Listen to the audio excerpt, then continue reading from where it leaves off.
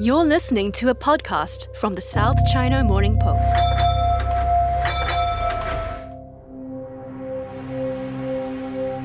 After several years of fruitless attempts to declare bankruptcy, Crystal Chen's final days were marred by a major regret: that her family might receive harassing phone calls from creditors after her death. Before succumbing to an illness last month at the age of 38, Crystal filed for bankruptcy protection in 2 courts in the southern Chinese city of Guangzhou, where she lived. The hope was that she would be able to wipe out 1.9 million yuan, or about $260,000 worth of debt that she accumulated due to a failed investment. Her lawyer, Alice Luo, said that both courts rejected her request on the grounds that the country lacks a personal bankruptcy statute. Through decades of reform, China has turned from a centrally planned system into a market economy. This includes the enterprise bankruptcy law enforced in 2007, which helps troubled companies recover from crippling debt. However, there is no such legislation for individuals, such as Crystal, who are unable to pay off their debts.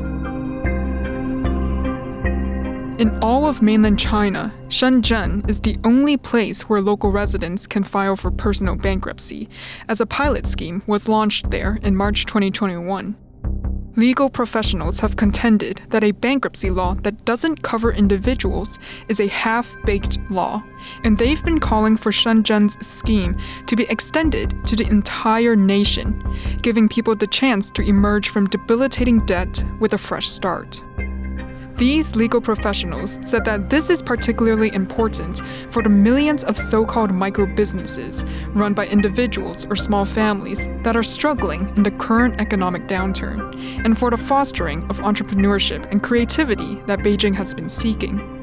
But perceived obstacles, including a lack of public understanding, government support, and professional services, suggest that progress may be slow.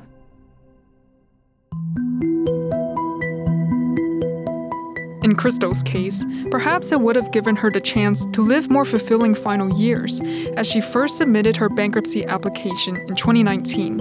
Her lawyer said Crystal was a senior foreign trade saleswoman, earning about 10,000 yuan a month, or a monthly salary of about $1,370.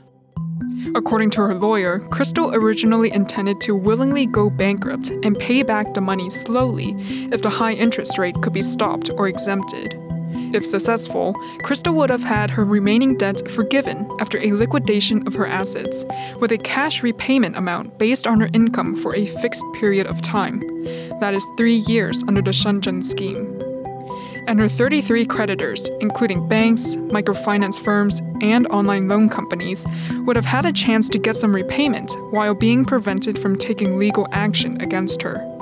But now, with Crystal's death, her lawyer said that what she leaves behind will be used to repay the debt, and her family could be persecuted for the unpaid sum, as a traditional belief that the son must pay his father's debt still prevails in Chinese society.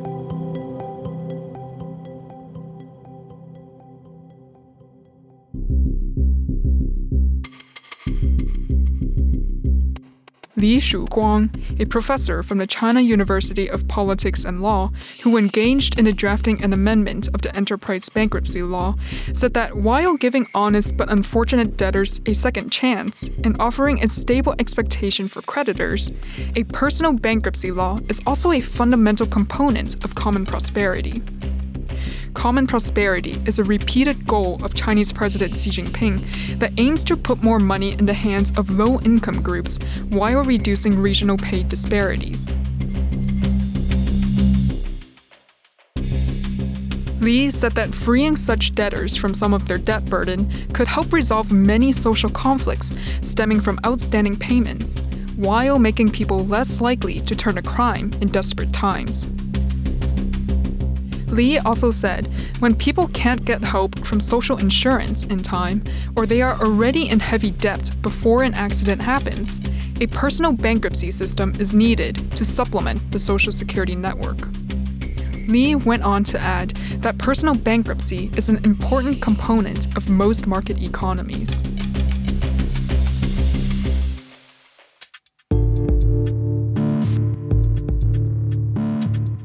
In the United States last year, annual bankruptcy filings totaled 387,721, and more than 96% of them were non-business filings, mostly by individuals. That's according to figures released by the Administrative Office of the U.S. Courts. Zhong Jian, who's a senior partner with the Beijing-based Zhongyin law firm and a specialist on non-performing assets and debt recovery, said that for China, in the current economic downturn or even a recessionary cycle, the problem of individual and household indebtedness is bound to become more prevalent, and the promotion of the system becomes even more necessary for the economy as a whole. China had 52 million micro, small, and medium-sized enterprises by the end of last year, according to government data, and many are solely funded by individual families, using personal assets and loans. Professor Wang Xinxin, who's an economic law and bankruptcy expert at Renmin University, told the official China Newsweek last month that behind every business is an entrepreneur. Professor Wang said, once a business is in financial trouble, the owner will be so too. Without a personal bankruptcy scheme to rescue the entrepreneur, the bankruptcy proceeding of the company will not go smoothly.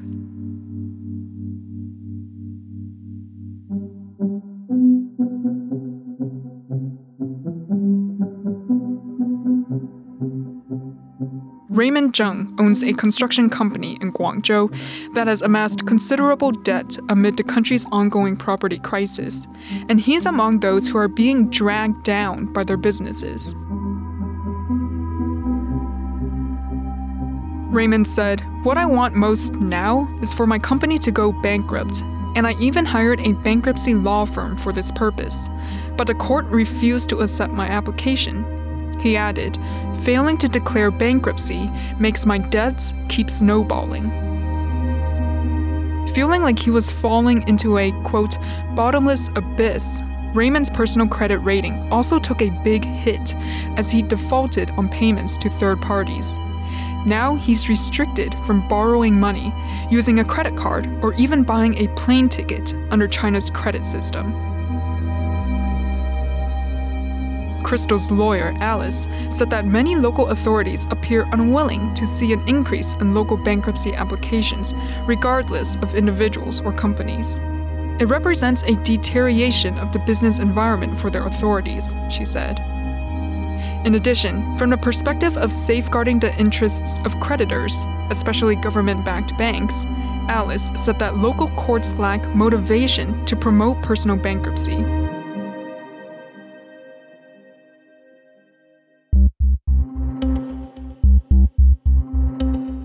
China Newsweek reported last month that the Shenzhen Intermediate People's Court received more than 1,600 applications for personal bankruptcy between March 2021 and early June this year, and more than 70% of them were declined because the applicants failed to qualify or provide all of the required documents. Its regulations prescribe that applicants must have lived in the city and paid Social Security contributions there for at least 3 years, to prevent residents of other areas from flocking to Shenzhen to take advantage of the pilot scheme. China's traditional attitude that emphasizes good faith, as represented in another old saying, "A murderer must pay with his life as a debtor pays with money," is another setback. Professor Li from the China University of Politics and Law said, "The rule of law is especially important amid such a culture. We need to build normal social expectations and give financially distressed people hope to carry on." There are a series of technical issues that may hinder the enforcement of personal bankruptcy in the existing environment, Professor Li said, including an immature personal credit system, a large volume of transactions in cash that are untraceable, and the difficulty in differentiating separate property from community property when it comes to couples.